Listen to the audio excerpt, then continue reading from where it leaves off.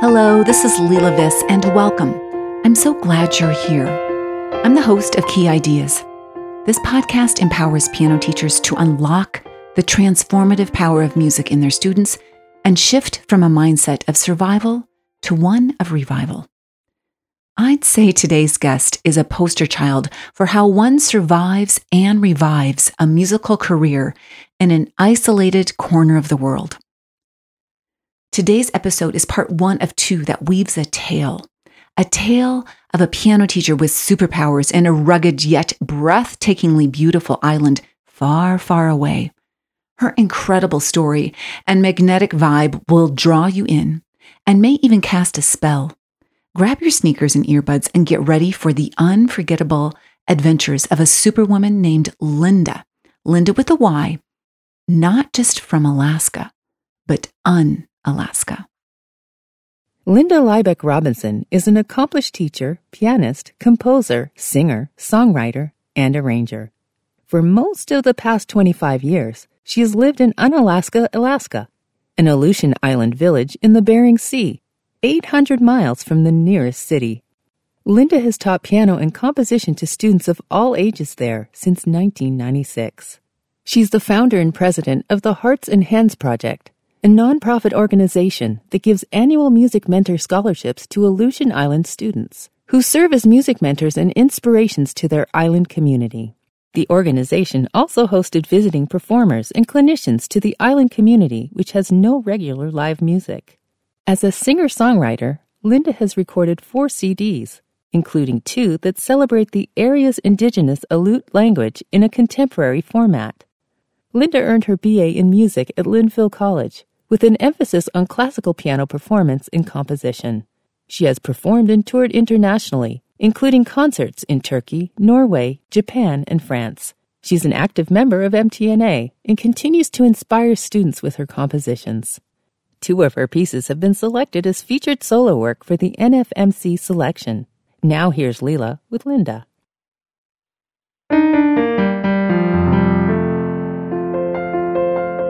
Welcome, Linda with a Y. It's so nice to have you here with me today. Thank you for chatting with me. Oh, it's so nice to be here, Leela. Thank you so much for having me. Okay, to meet, you are a superwoman.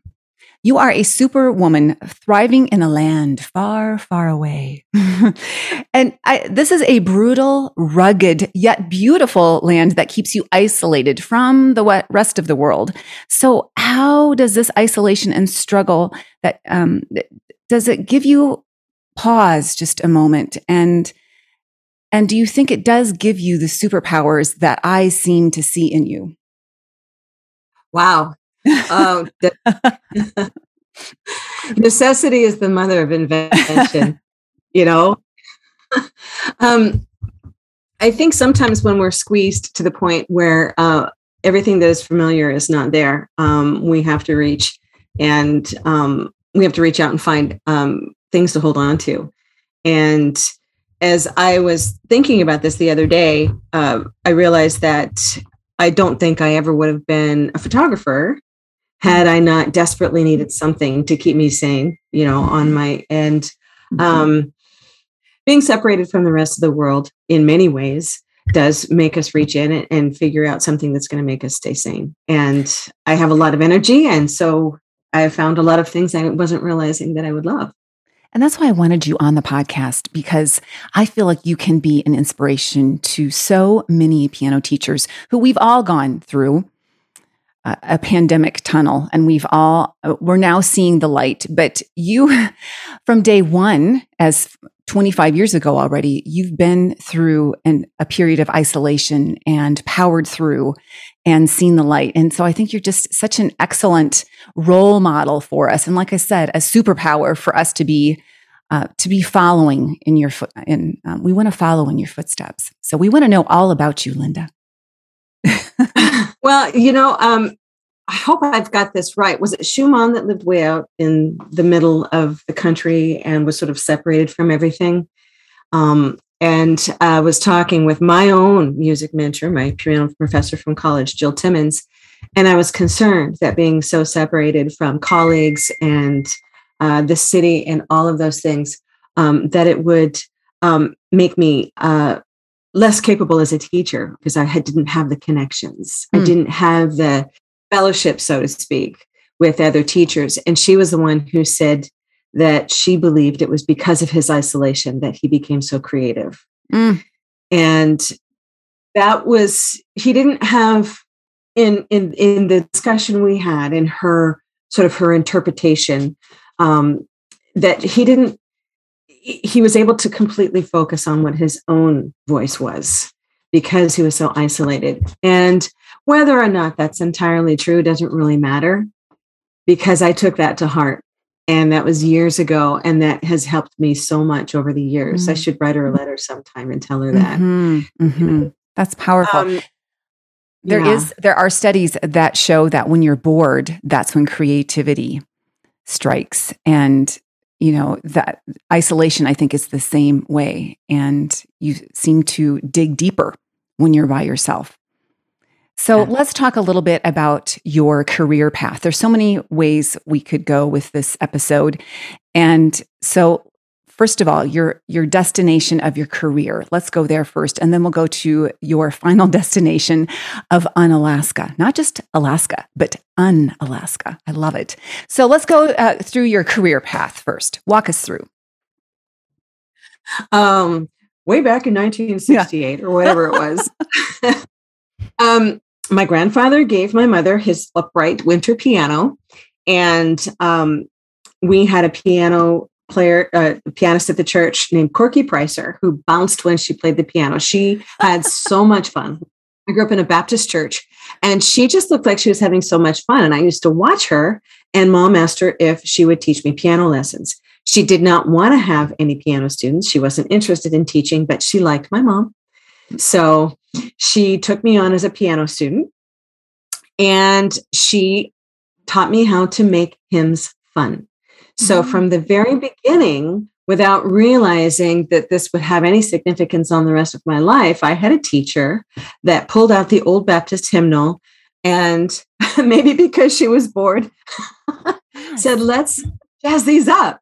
And so I think from the very beginning, learning four-part harmony, learning form, and learning how to improvise on something that was beautifully written, but, familiar. Very vertical. Was able to to expand that. My Uncle Tom came to live with us from Vietnam. He came straight from the war and came to stay with us for a while. And he was the one he was my first probably crush. I was just a little girl, and he was so lively, and he would sit down at the piano and play. And he taught me the stingers, at the end of the song. So I'd play something very seriously, and then he would come up and teach me ba-dum, ba-dum, bum, bum, and added that sort of the glee and the delight to the playing. Well, as I grew up, I learned I was playing in church when I was a child. I was playing for choir in school. By the time I was, I believe, 11, I was playing for the school choir. It was probably one or two pieces. I'm sure I wasn't the full-time pianist. We moved around the country quite a bit as I was a teenager. By the time I was 16, I was in a class learning how to write orchestra arrangements in Los Angeles.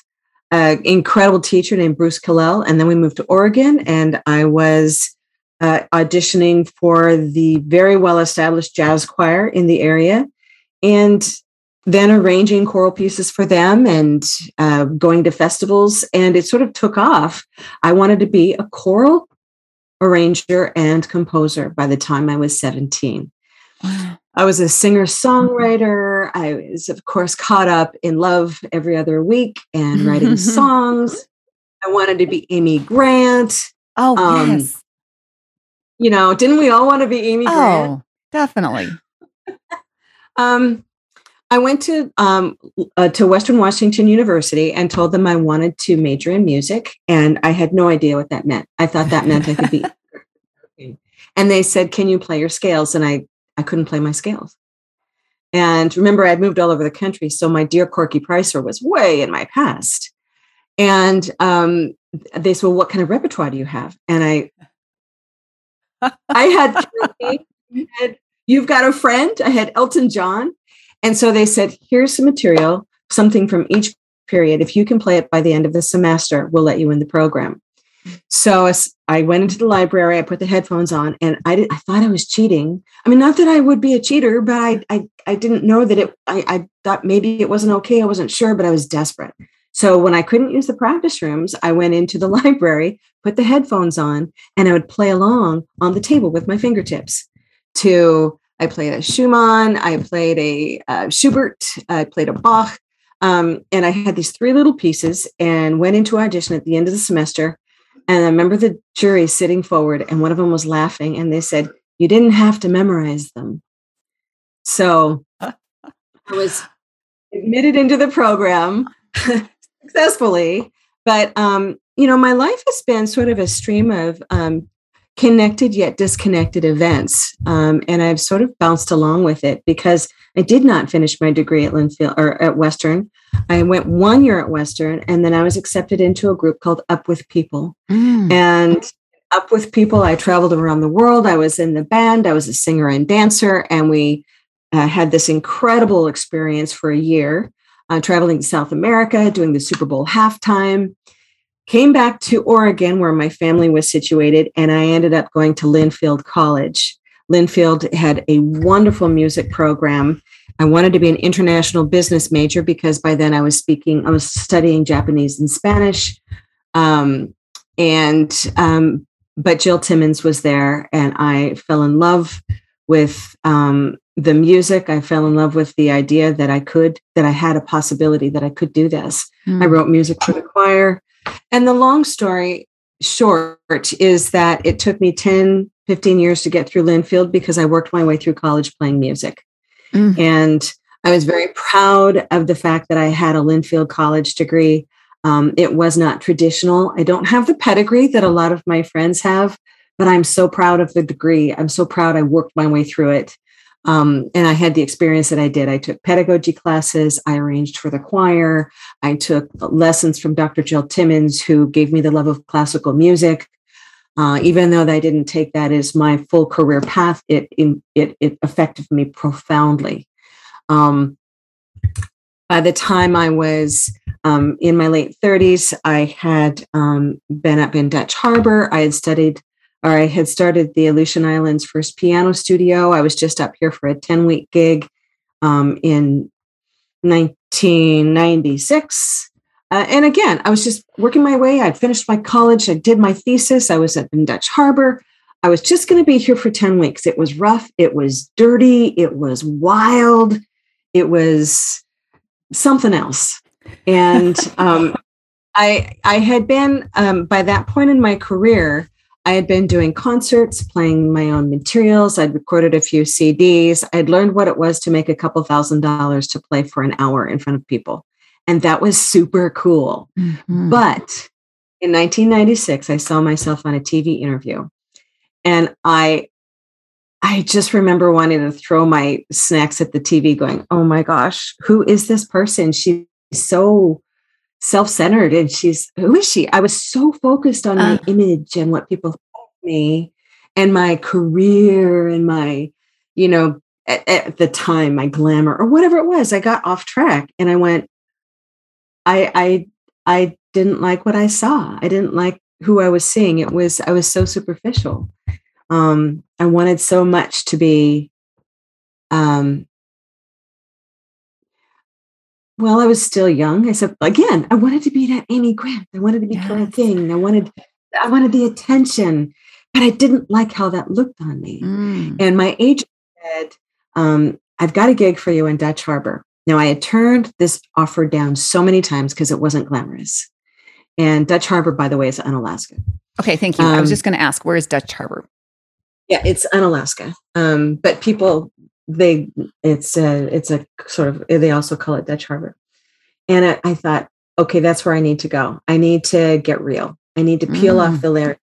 And I need to go to this place that's so dirty and so remote, and just have to be real. And so, ironically, my best friend in the world, is jazz singer, had come back, and she said, Lynn, you have to go. So I said, this is it. I'm going to Dutch Harbor. So I went up, came to Dutch Harbor, played at the Grand Aleutian Hotel, surrounded by fishermen. And my 10-week contract was extended to 15 weeks. And next thing you know, I'm hitchhiking from house to house during the day and teaching piano lessons because they needed a piano teacher on the island. And guess what? I knew how to teach piano because I had taught my way through. I had used it as a side job instead of babysitting as a teenager. I had taught piano lessons to kids when I was in college just for a little extra cash. Yeah. So I thought, well, I could do this. And so I hitchhiked from house to house to teach piano lessons. And after I extended my contract at the hotel a few more times, one of the city magistrate came up and she said, "We see you in town. We've been watching you, and we've got a place for you to rent if you want. We have the perfect place for you." It was a brand new place. And so I moved in. I ended up staying 2 years and started the island's first piano studio in a closet with a piano loaned to me by the high school. They had an extra one. And we started recitals at the school, and it was fantastic. We got all dressed up. The parents would order dresses we didn't have online. Oh, yeah. They'd like the catalog, or they'd have grandma send them a dress or a suit for their boy. Because I never grew up with recitals, but I thought, well, let's just do recitals. So I didn't have a format. I didn't have a preconceived idea of what a recital should be. But I knew from the juries at school, I knew the kids would get dressed up and we'd have the bow at the beginning. We'd play, we'd announce our pieces. And it was a wonderful beginning. Well, 1996 to 1998 were really where we drew the roots here. But being in Dutch Harbor and Alaska and being single and being 35 was not my gig. After a while, I realized I was lonely and I didn't want, it was a hard life. And I didn't, I came from a life where people grew up and went to college and got married and had careers and had these really, my family, they're engineers and they're teachers and they're, we accountants, Yes. military. Typical. There's always a very, typical arranged lives. And here I was, the black sheep, I thought, of the family, kind of bouncing around all over the place. So long story short, I left on Alaska. And in 2002, the Aleutian Arts Council hired me to come up and do a concert because one of the community members said, "We really miss Linda. We want her to come back and teach piano." And so one of my former students came up and said, "Please come." I came up to do my concert. And I was meeting with a bunch of women, and one of them said, "Please come and stay. We just miss you. We need you to teach our children piano lessons again." And I said, "Rufina, I can't live here and be single. I just can't." So she brought her brother to my concert, hoping I would marry him and stay. Okay, can I just say something a minute here?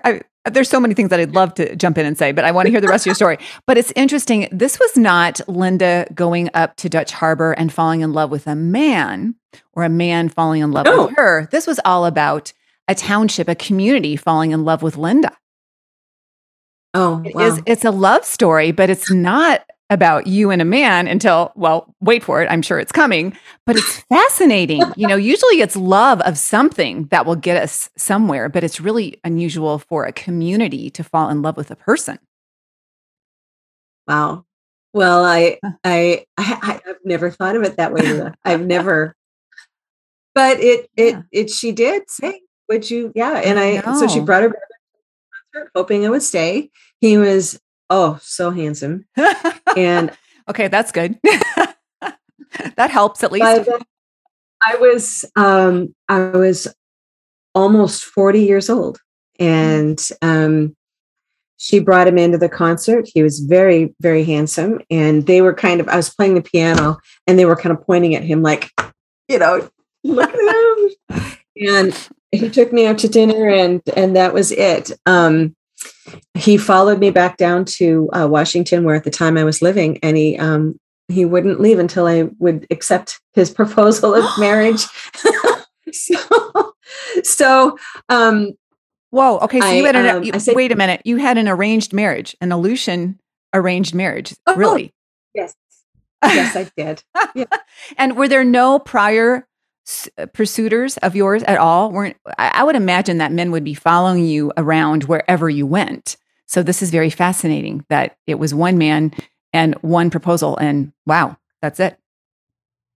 Well, when I had lived here before, there were a lot of fishermen, and captains. Where up here in Unalaska, Dutch Harbor, the odds are good. But the bids are off.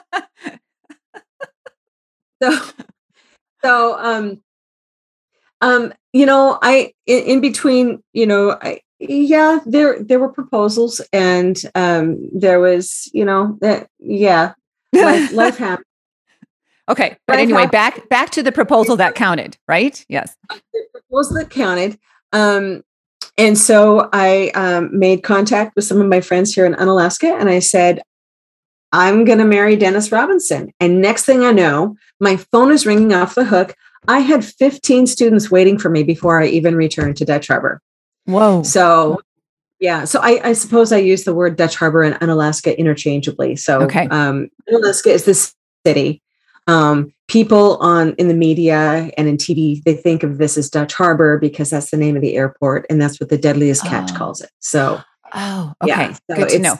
So Unalaska is the name of the city, but it goes by Dutch Harbor. Okay, thank you. And that's a new trend for piano teachers to consider: is marry the right man in town, and you will gain 15 piano students immediately.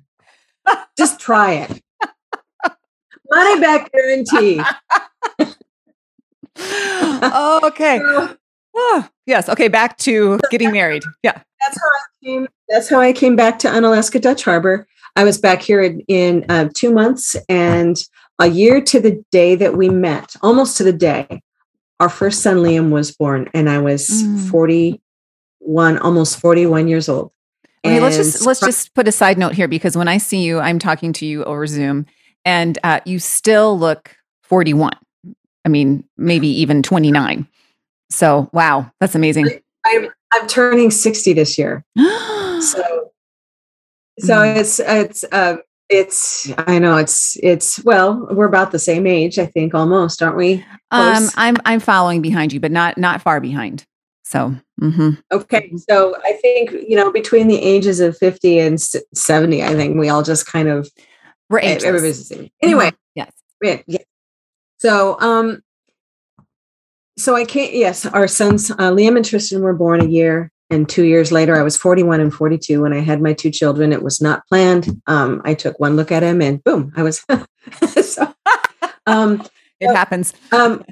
When I returned to the island, the piano studio that I had started was a little closet that had been sort of taken over by a wonderful Russian woman who took on piano students just because she was a kind and loving person, not because she wanted to.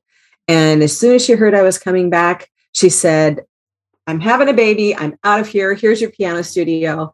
And she handed it over to me. I had my studio. All of the little children's pictures were still on the wall that I had put. And that was back in 2002. So, so that was it. I mean, I was here and, busy having babies and running the studio. The recitals immediately were resumed. They were quite an affair. It was like, we don't have a lot of reason to dress up and go formal here. And so every year our spring recitals they would wear their prom dresses to the recitals. It was, and the boys would wear suits. It was, the television station came out, and it was every Christmas and spring would be the special on television. It would be the Christmas special and the spring special on the local television station. And that is, we just sort of made it happen. It was not just me. It was you, as you pointed out, it was the community as well. It was the school that supported me. It was individuals at the community center that supported me. And as we progressed, about 10 years ago, the community center did a multi-million-dollar renovation. And in that was a huge music room with vaulted ceilings and professional practice rooms. And Dennis and I donated our grand piano at the 1947 Knabe to the the new beautiful room, and that's when we bought our disc clavier. Mm. And Let me pause. Let me pause just a second, because this seems like a village of fishermen. And yet there's a community center, a multi-million-dollar community center that values Linda and the arts and music making, and people dress up to come to your recitals. So tell me about that community. Our community is the number one fishing port in the United States in terms of, I believe, in terms of volume. I think the Northeast and Maine, maybe in terms of money coming in, but we're head to head. And so we have, being one of the most significant fishing ports in the world, we have an industry that is supported by fishing and by shipping, because we're in a critical part in the geography of, the world. So the community is made up of not just fishermen. I mean, the fishermen come here to visit, but mostly they live in the lower 48. The people who live here are the people that run the machine that is Unalaska Dutch Harbor. It's one of the highest per capita income in the country, I think. That doesn't mean, I'm living, our houses aren't big and fancy, our expenses are very high. But there's a lot of money that comes in and out of our community, in the shipping industry and the fishing industry. And there was some in the tourist industry that's really been hurt. When I say tourist, it's just people stopping over. We don't have coffee shops. We don't have gift shops. People say, "Oh, can I come and stay in a bed and breakfast and go shopping in the trendy little places?" And no, we've got Safeway. Yeah. You got a community We've center. got a grocery store. Yeah. We are. Yeah. And that's something that people have been in awe of when they come, because we have a wonderful, the Coast Guard does come here, and they're in port much of the time. And they use the community center. I can't say enough about my experience with the Coast Guard. And, in the wintertime, people finding that their porches have been shoveled, and, elders taken care of. And anyway, so we've got a thriving community. Yeah. What's interesting about this story is the fact that you didn't have to, beg your way for piano students. They came to you. So the families that are there see the value in music, which is stunning to me when it's all about sportsmen and fishing and, all the outdoor activities. So that's striking to me. I think it is too. It's a little different in that we don't have festivals. We don't have other teachers to compare with. We have parents who say 2/3 of our population is English as second language. So mostly Filipino and Vietnamese, from all over the world. Most of my students are from a Filipino background. I haven't really thought about what it is right now, because it changes. But and these people come up and they just say, "I always wanted piano lessons and we couldn't afford it, and so this is what we want." But they don't say, "You must provide an education for my child that is an award-winning, experience." They want their children to be able to play. I do have students in the earlier years. I pushed them a lot harder. And I had one student who was awarded a $30,000 music scholarship at Linfield, my alma mater, which was amazing. Nice. With her music experience, between her piano and her band experience. But the music has sort of evolved over the years, and parents have changed. Parents, coming and going. Even in the last probably 10 years, what I've noticed is that students aren't as willing to put 4 hours of practice or 3 hours or practice till 1 a.m. Basketball is very big here. We've, scored very high in basketball champions, many times for a tiny community. And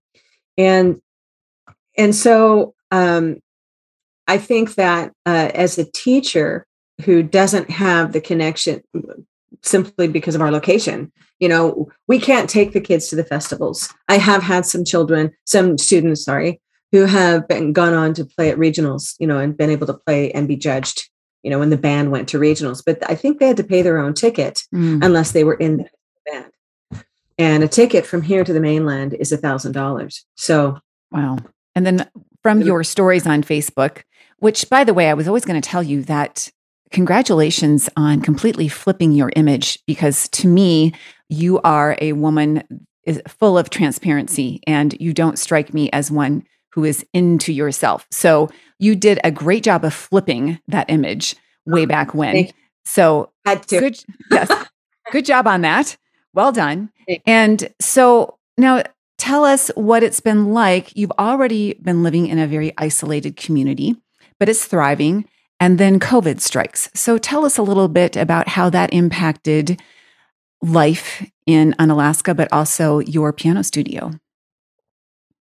COVID struck at a time where our island was going through some major heartbreaking catastrophes. And we lost 4 children in 1 year. And if you think about a community that has a graduating class every year of 25 to 30 kids, to lose 4 teenagers in 1 year is unspeakable. And so I had gone down, my son, it was a really good choice for my son to go to school in Oregon.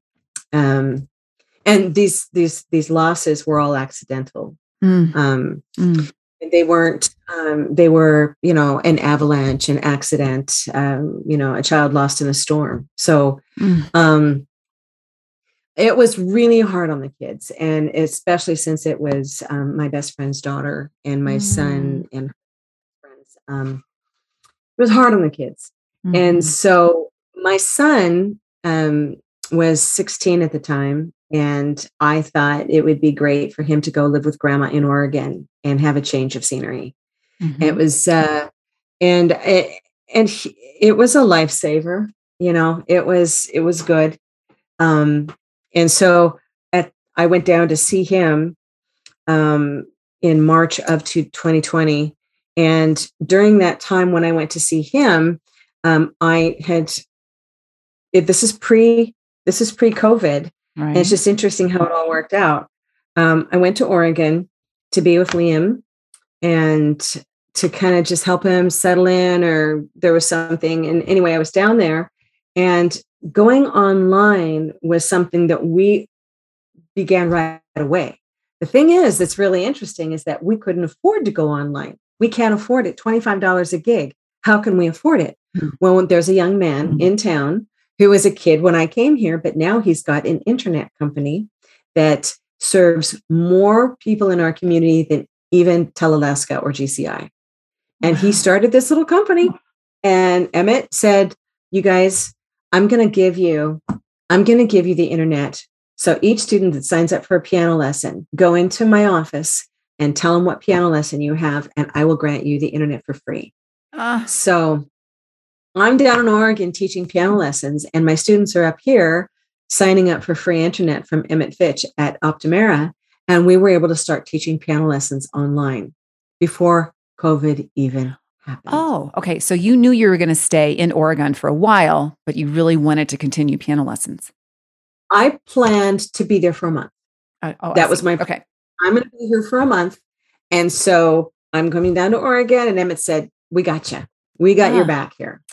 So, so we're teaching piano lessons online, and then suddenly COVID happened, and I was already isolated. I was already teaching online. And then our entire community of children were struggling because they had to close the school, or what are they going to do? And this young man, Emmett, donated free internet to every student in the school. So that they could study. This is a really amazing community. But once COVID happened, they shut down the airlines, and I couldn't even return home if I wanted to. So there were no planes that came home. I was stuck. I couldn't come home because we had no way to get here. Wow. So I ended up for 5 months, I think, in 2020. And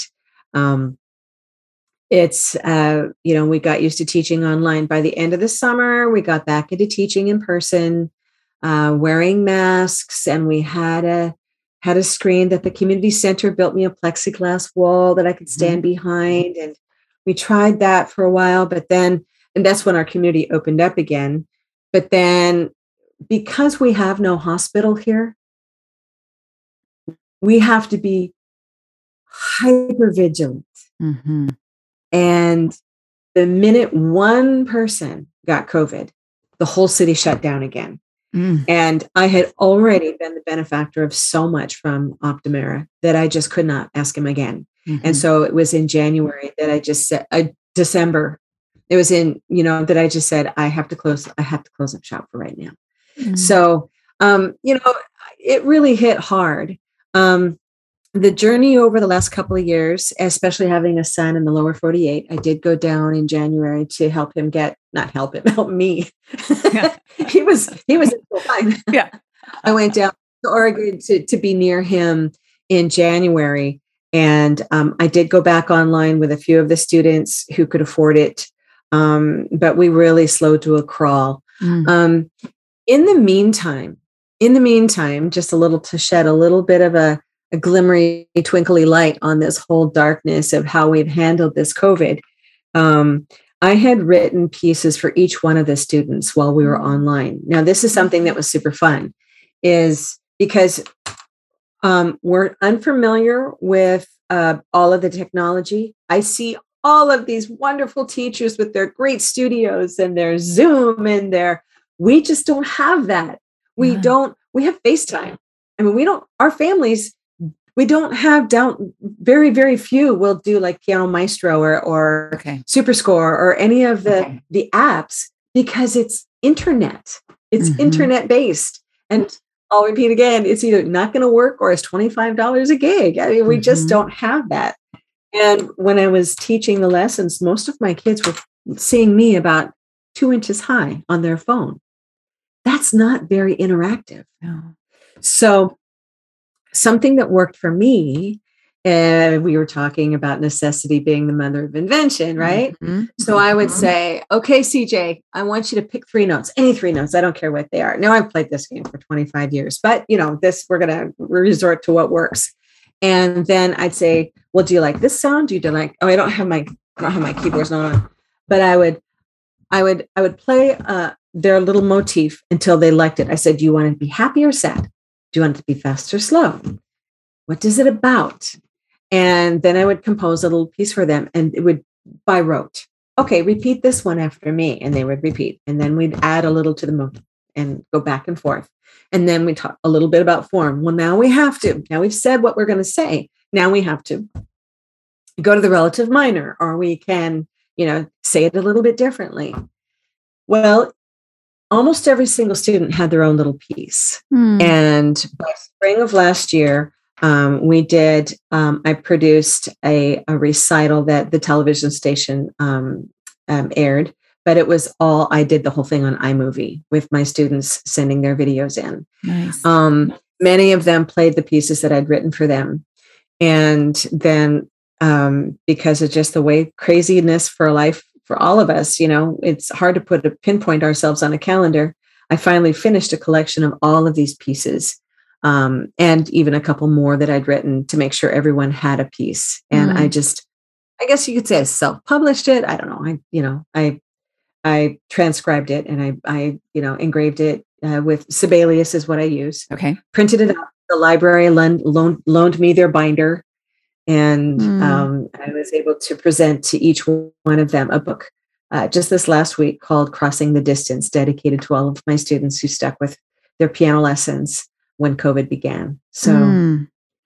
So are we privy to hearing these pieces? Are they going to be out open to the world at some point? Oh, yeah. It's just it's one of the things on my to-do list is to have our YouTube channel where you can hear the pieces. Yes.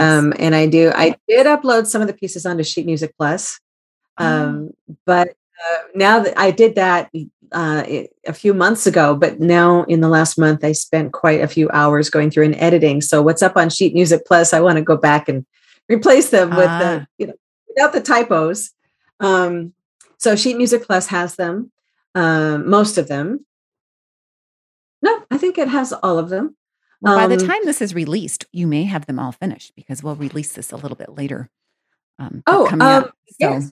As a matter of fact, yes. In fact, what is planned on Sheet Music Plus is that they will be able to see the scores and hear samples of the scores on Sheet Music Plus in the next few weeks. Nice. Oh, that's exciting. What I got tears in my eyes when it was called Crossing the Distance. That's like, really good title and with so many meanings, multiple meanings. Wow. Okay. What a story. So now to give us context, you are back in your studio. I'm talking to you in Alaska in Dutch Harbor. And are you currently teaching your students in person? Are you still online? What's going on now? Now I'm teaching in person. Okay. Generally speaking, we don't have lessons during the summer, but a few of my students who never taken the summer, now that I'm back, they're there. Yes. So, yeah. And we are teaching in person. Almost everyone in our community has had their shots. So, okay. We have really high bar when it comes to making sure that people are healthy here. Yeah. So I am teaching in person, and it feels like, Leila, it's like I've had a year off, really, with all this craziness. And when I began with this new student, I have one of them is a sibling. The siblings of all of my students are grandfathered in. They're immediately on the top of my waiting list. Right. That's just always been a possibility. And I have a brand new student, and he didn't have any books with him because sister doesn't have them anymore. She's, a teenager. And I said, Christopher, doesn't matter. What I had written out some of the pieces that are pre-reading. And I thought, I'm just going to teach, we're going to learn the notes, but for right now, we are going to learn by rote. And of course, his very first piano lesson, he left flying because he learned how to play Spider-Man. And his sister is beaming because she is going to show him how the notes that he's playing match the up and down marks on the page in front of him. So he's really lucky. He's got a mentor. I can tell it's going to be good situation with Christopher. Teaching in person, it will be limited because most of our people leave for the summer. Most people who live here have either homes or family in the lower 48 or in the Philippines. So it does get quiet here, and that's okay. Teaching Christopher and Crystal yesterday, I felt like I was in a time warp. I felt like I was 25 years back. I felt fresh. I felt like I had all these new ideas. And when he didn't have his books, I was actually thrilled because I'm excited to rethink the way I'm teaching because the world has changed. The way students has changed. My expectations have changed. We have to be prepared to go online. We have to be prepared to be flexible at any time. And so I want to teach them. This has always been my goal, but more than ever, I want them to teach them not to need me. Oh, yes. From day one, independence. That's what I want. From day one. Exactly. And I do have, I've always worked on that, but I think that more than ever, I want to bring out, what they have to offer. I see myself as being really malleable. And I think I look at my son who had to go to school in Oregon, who is now a commercial fisherman. The dream of many an 18-year-old boy, I'm telling you. Yes. Fisherman. And watching him over the last couple of years and seeing how his leadership and his creative skills were honed here, that he is malleable. My children, they can be in an airport that shuts down and everybody's freaking out, and my kids will just be, oh man, okay. Yeah. Well, I just remember you would tell us stories on your way to a national conference, and there'd be something like, "Oh, forgot my makeup bag," or "Oh, I'm stuck in somewhere." You always had a story. That's how I remember learning about you. First of all, is your story of getting to a national conference, because it's never been easy, and there's No. always been something. So it doesn't surprise me that your whole island is malleable. I mean, what else can you be? Yeah, we have to be. Oh, my favorite was when I was trying to get, I had a piece that was being debuted by Hal Leonard. And I was so excited. I think it was I Spy. It was just a sheet. It wasn't one of my books. And the conferences with MTNA, and we should talk about that at some point, were like oxygen for me. My husband has coined that term. Those are oxygen for you. You have to go. And but every time there was something, there was a blizzard, there was a breakdown, there was some reason why, and it takes me 2 days to get to these conferences. Yeah. And I'm not even going to tell you how much they cost to get there because, well, I did tell you just to get off the island to the first airport is $1,000. Yes. So, and my favorite was when I had this stack of stories of getting to the MTNA, and I really needed to get to Texas. It was San Antonio, and everything was looking good. And then we had a volcano blew. A volcano. Now, what else could there possibly be? Oh, wait, we forgot. Volcanoes have to erupt for her to get to the conference. So my flight is scheduled for Tuesday. On Monday, the volcano blows. All the flights are shut down. And the next, by the evening, now the wind starts blowing. The wind is blowing, and now it's blowing 80 miles an hour. And I'm thinking, good, it's going to blow away all of the ash. So I'll be able to fly. So I went down to the airport, and sure enough, they're canceling flights left and right and left and right. I left the airport, and they said, well, the next flight out is next Tuesday. Well, the conference is over by then. And I was just, my heart was so heavy, and the wind is blowing, and the volcano and everything is crazy. My head is just dropping. We leave ashes are getting stuck in your tears, probably. Ashes stuck in my teeth and in my hair. And that is a true fact. That does happen. And I walk out of the airport. I'm just feeling so sad. And suddenly my husband says, do you hear that? What? He goes, an engine. He said, that's a cargo plane. The cargo planes will make it. So we go in, we go into the office where the cargo plane is preparing to leave. And there happen to be 11 people standing there that are going to be shipped out on the cargo plane. And there's a man standing there. And they said, we have one more seat, but we can't actually put you on this plane unless somebody contacts the FAA. And the one man goes, I have a friend in the FAA. We'll give him a call. So they call this guy, they call the FAA, they get me a seat on their cargo. Now, this is an extra additional plane ticket, just so you know, right? Oh. So I'm sitting in the very back of a cargo plane. I'm only 5 feet 3 or 4. My knees are up around my ears, and I'm smiling ear to ear all the way to San Antonio. So I made it. And that was my my favorite mishap, I think, of all of them. You know, how things just come together. And I think that things are going to happen. I see people all the time that are frustrated with things that happen. And we have to be open to the fact that there's going to be some crazy solution out there. And sometimes it's not going to be comfortable. You know, I know many people who go, I'm not going to go on a cargo plane. Well, then you're not going. You can feel sad if you want to, but there was a seat on a cargo plane, you know, next to a box full of fish.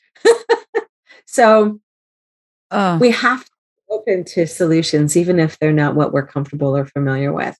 Of course, there's nothing that I'm uncomfortable with now. Nothing. No. And that's why I do call you a superwoman with superpowers.